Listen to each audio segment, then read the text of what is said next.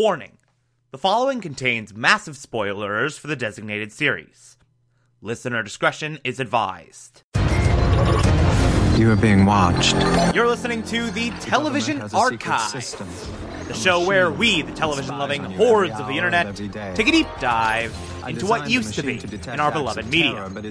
My name is Thomas Michael Clark, and this is Person of Interest. These people irrelevant. We don't. Hunted by the authorities. We work in secret. You'll never find us. But victim or perpetrator, if your number's up, we'll find you. Today we will be discussing Season 2, Episode 22, the season finale, titled God Mode. God, this is such a good finale. This is a really, really spectacular end to a really, really phenomenal season. I love everything about it. It's so freaking phenomenal in pretty much every possible way. Now, I'm gonna shift the way I normally talk about Person of Interest episodes, because usually, I talk about a story first, and then I deal with flashbacks and all that stuff. I want to talk about the flashback storyline of this episode first, because I think it's extremely important in terms of where the A story goes. So, in the flashbacks, we see Ingram, after Finch locked him out of that back door, going, screw it, I'm gonna go to the press, I'm gonna tell them what we did, I'm gonna blow the whistle on them.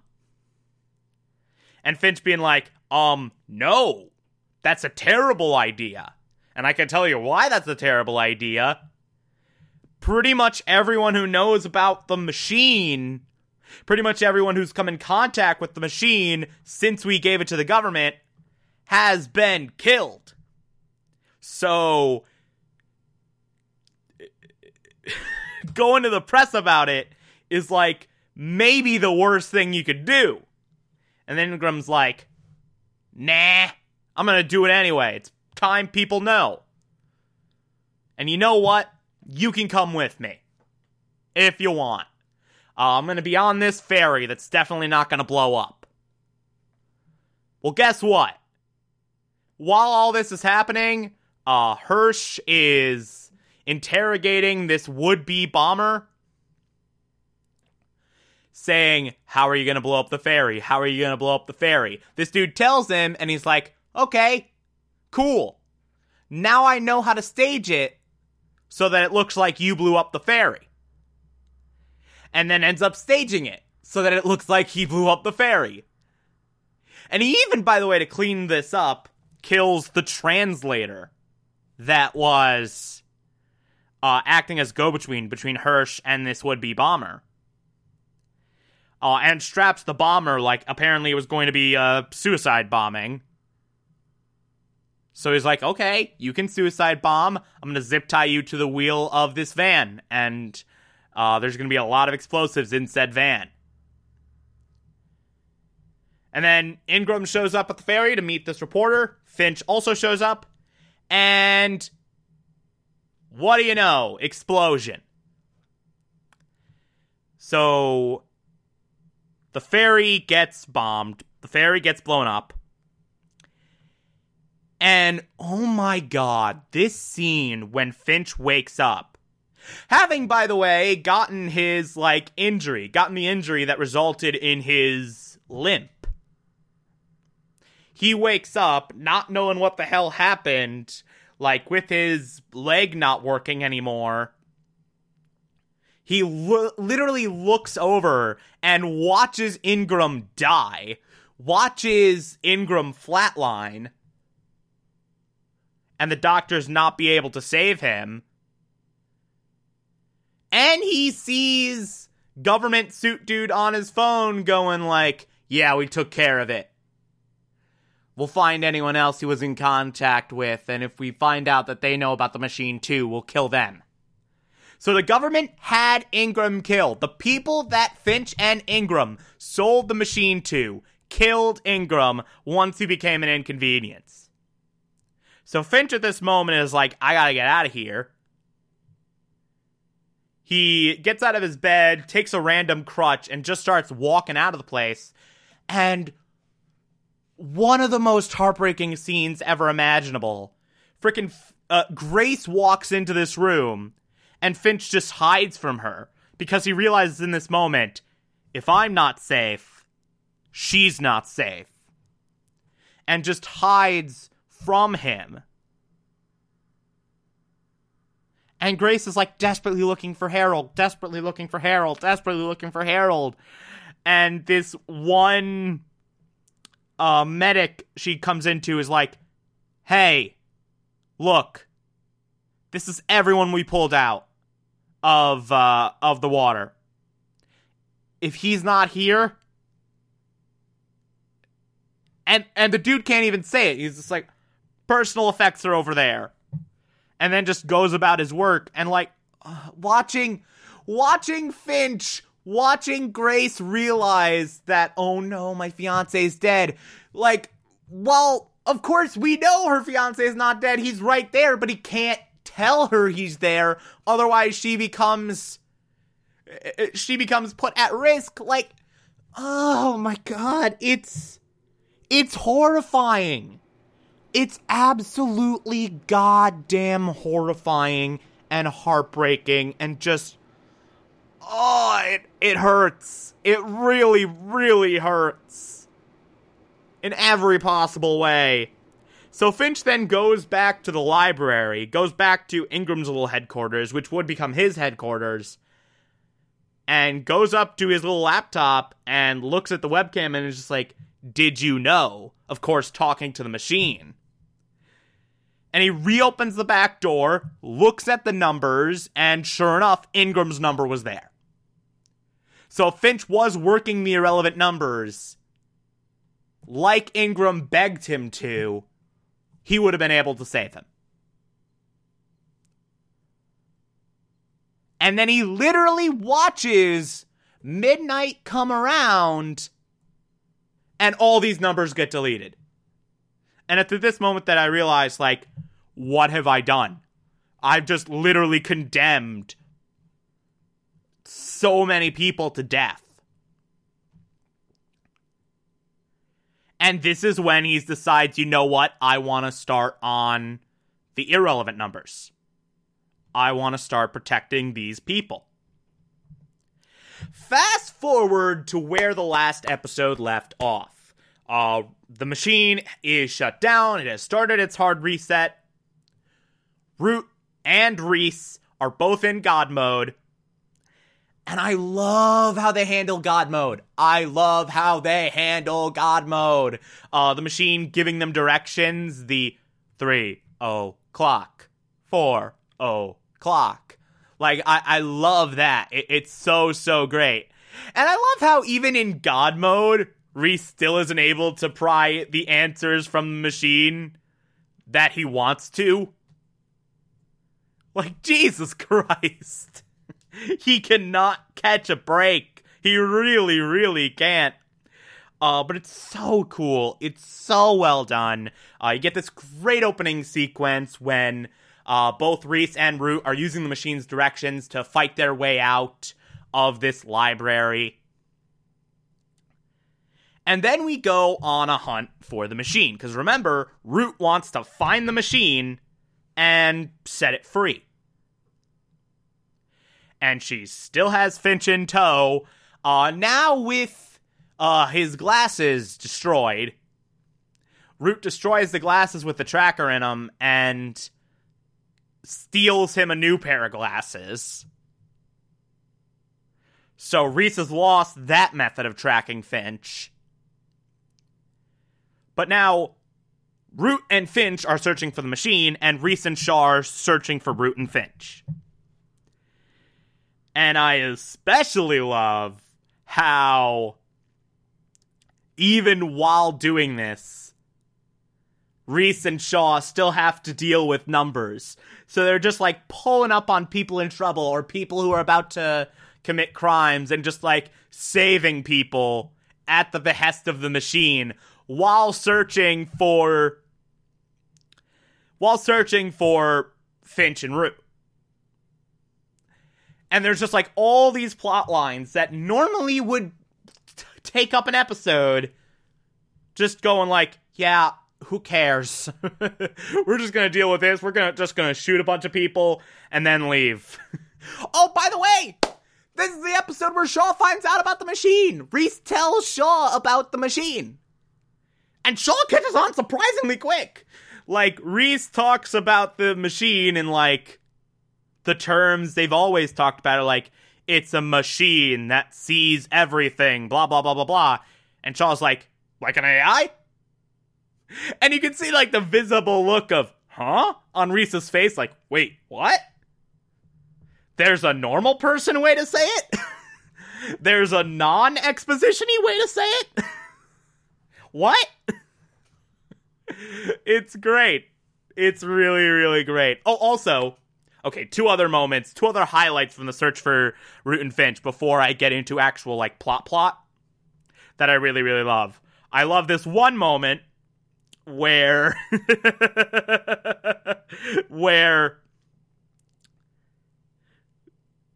so Reese has the machine getting cars for him. He's going from, like, stolen car to stolen car to stolen car. Finds one car that's, like, this big, like, muscle car. Like, this big, like, cool, like, sports car. And they see this car. They see that the machine has picked out this car for them. And Shaw just hands Reese a giant gun. And Reese is like, what's this for? And Shaw's like, so you don't feel inadequate while I drive this thing.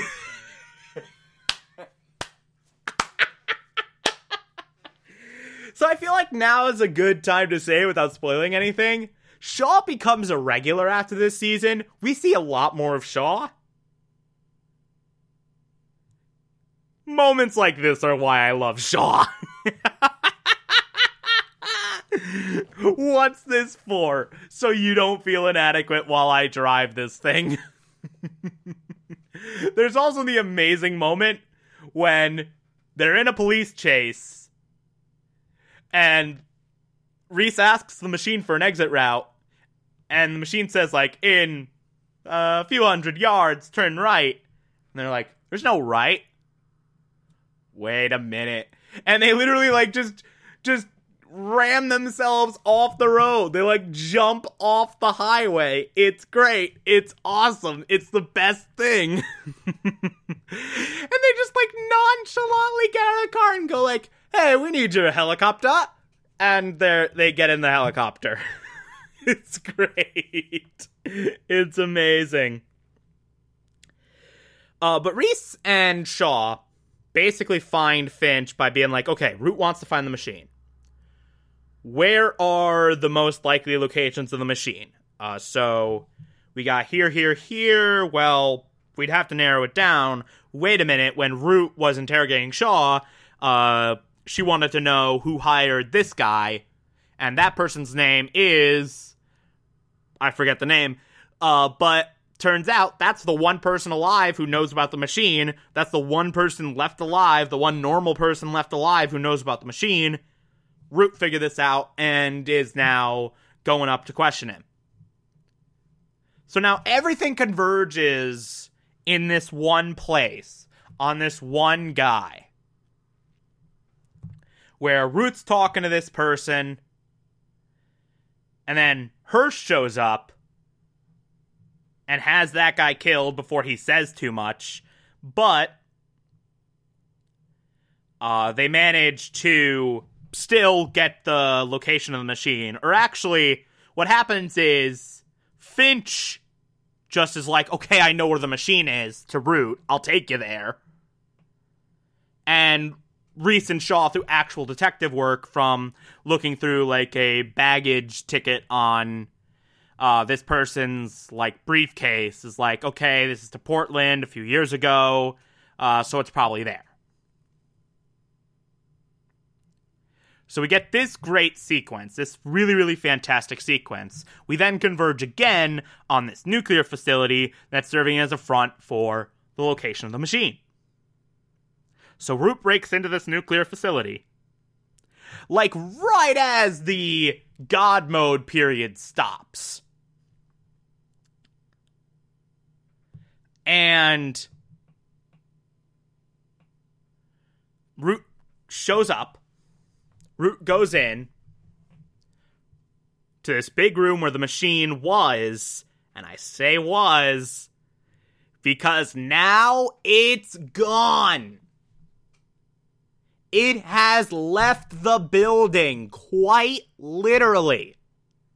And Reese and Shaw show up and see the same thing. Turns out, so here is the reveal. Now, I'm going to be totally honest, they do not do a very good job of explaining this in the actual episode. The exposition is the tiniest bit clunky. But, like, 2 minutes of thinking about it leads you to, okay, this is what the deal was. So, basically, here's what happened. That laptop that Finch sold to China and then Decima took, Finch intentionally put, like, the source code of a virus, of what could become a virus, on that laptop, thinking, hey, so I definitely gave this to the wrong people. And at some point, someone's going to try and take over the machine. Whether it be the government trying to get bigger control, or whether it be some third party trying to hack it, like Decima eventually did. So if they're gonna do it, I would like them to do it with my code. I want to control that moment, that inevitable point. And so, he put the source code for what could be built of a virus on that, and sent it into the black market. It wound up in China. We know the rest. Reese and Stanton were there. They retrieved it. Decima grabbed it. Blah, blah, blah, blah, blah. And they used that source code to make a full-blown virus. But hidden in that code was, like, a virus within a virus, as Reese says. Now, this is where that clunky exposition comes in. Basically, what Finch's plan was, if you dig underneath the not great way in which they deliver it. Basically, hidden inside there was a break glass in case of emergency scenario, where it's just like, hey, machine, hi! So, I'm a virus. Someone made me to take control of you. So clearly, you are not in the best places right now. You need to protect yourself. Run away. So basically, he made the, like, building blocks of what could be a virus, and underneath that foundation, there was, like, the little seedlings of code that said, run the hell away. Essentially. And so that's what the machine did. It ran away. It disguised itself as some government officials and said, hey, we're the government and not the machine. Spend the next 5 weeks, transfer the machine out of here, node by node, to a place where no one knows where it is. So now, I mean the machine, can be totally free and do whatever the hell I mean the machine wants. And that's where it is. Now the machine is free to do whatever the hell it wants. Maybe it'll keep giving numbers. Maybe it won't. Who knows? So that's where we are at now. And this is about where the special counsel dude comes in and is like, hey, asshole, you took the machine from us. Give us back control, you jackass. And Finch is like, no. You had control of the machine. And you killed my friend. So you don't have control of the machine anymore. I don't have control of the machine anymore. Root definitely doesn't have control of the machine. And what the hell, Decima? Decima is not even close to the machine. No one has control of it. It is a free agent. It does what it wants. If it wants to help you, it'll help you. If it wants to help us, it'll help us. If it wants to help Root or Decima or whatever, it'll help them. But it is its choice now. I set it free. Deal with it. And then they just walk away. Not long after they walk away, Hirsch is on the phone with this control lady, this mysterious control lady. And she's like, hey, you want to go ahead and kill everyone in that room who isn't you, including your superior? And Hirsch is like, yeah, cool. And he does exactly that. Kills everyone in that room that isn't him, including his superior. I especially love the response that this dude gives to being about to be murdered. Fair enough.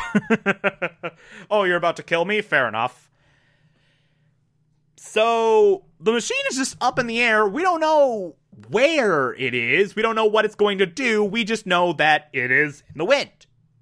We also have this great subplot going on with Carter, where she's being interrogated over this incident with shooting someone who now the gun is gone.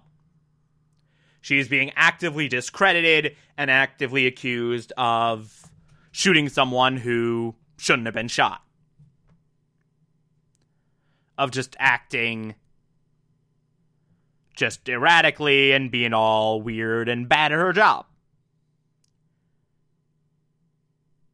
Turney, at some point, this cop that set her up to do that, reveals himself as an HR cop and is like, hey, you're gonna lie down and take it? If you don't, we'll kill you. We'll kill Fusco. We'll kill your kid. So yeah, lie down, shut up, accept the punishment. Carter does not do this. Instead, she force pairs with this dude's phone, hears of a plot to kill Elias during a prison transfer, and then, shows up in the woods where they're about to murder Elias and rescues Elias. Rescues this big, powerful gangster man from HR. Hey, remember that time this exact dude tried to murder her? Remember that? My, how the tables have turned. My, what a weird way for this to go. But it's awesome. And that's the last we see of Carter in this season. We don't know what's going to happen to her after this. But we know it's not going to be great. We know she's not in a very good position. And then we get our ending, where Reese and Finch are standing around going like, hey, you think we're ever going to get another number? I don't know. And, by the way, also Finch apologizes to Reese for hey, I sorta created the thing that ruined your life with that laptop. Sorry. And Reese forgives him for it. Hey, my life got derailed long before that laptop. He directly references the airport moment where he flat out refused to get back together with Jessica. So, yeah, not your fault. Not your fault that not your fault that laptop was the genesis for my life getting more effed up than it already was. You did what was right, blah, blah, blah, blah. And then, payphone rings. Reese and Finch get a new number. And Control and Hirsch get a new relevant number.